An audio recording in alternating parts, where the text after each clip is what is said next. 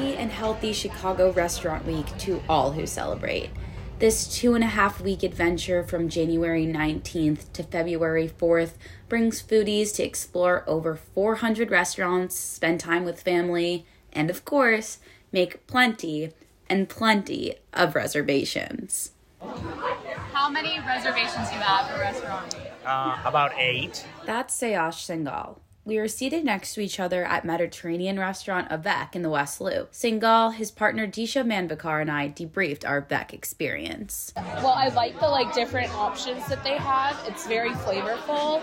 And I like how they have a combination of a lot of vegetarian options because my partner, he's vegetarian. And so we wanted to look at restaurants that have a good mix of that.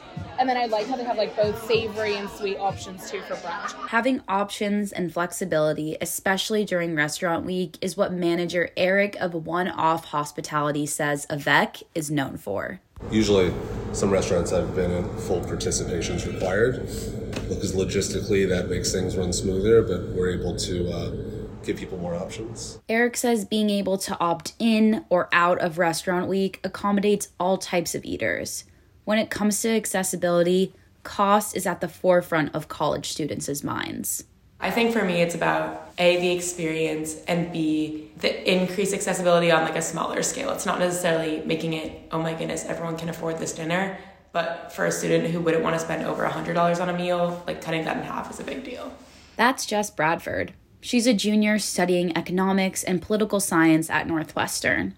She explains the breakdown for prices during Chicago Restaurant Week while acknowledging it's still out of a lot of student budgets, but it does make it more feasible. So most places either offer $25 brunch or lunch and then either $42 or $59 dinner. And that's not including tax and tips. So it's not a cheap meal, but I think that if you're looking at the price point for some of these restaurants to begin with, the average entree might already be somewhere between $30 to $40. So being able to have an appetizer, entree, and dessert for $59 is a good deal. Bradford also happens to be the vice president of Spoon, Northwestern's most prominent food publication. The magazine's goal is to increase visibility to restaurants. In terms of Spoon, we want to highlight it for our students. So we have a post up that's kind of talking about different places that we recommend. And then a lot of our kind of individual team members are going to go out and eat because they're foodies, and we'll get to post about it. Spreading awareness to restaurants does not go unnoticed by business owners. I chatted with manager Carlos Alvarez from Mexican restaurant La Victoria, which opened last June. Restaurant Week actually highlighted us as the top 20 restaurants to try in Chicago. So for us, it was great. It definitely makes a huge difference, not only in revenue for those 2.5 weeks, but also in the fact that it actually gives us a lot more exposure to people that we normally wouldn't be able to reach. Chicago Restaurant Week is more than just food. It's about creating a vibe.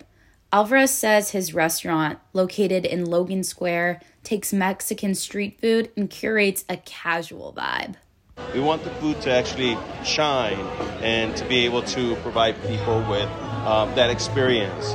If you've never been to Mexico, then when you walk through our doors, you get a little taste of that. Vibes created through food is what makes Chicago Restaurant Week so special. So for foodies and connection seekers all across the North Shore, Bradford says Chicago Restaurant Week is for all of us.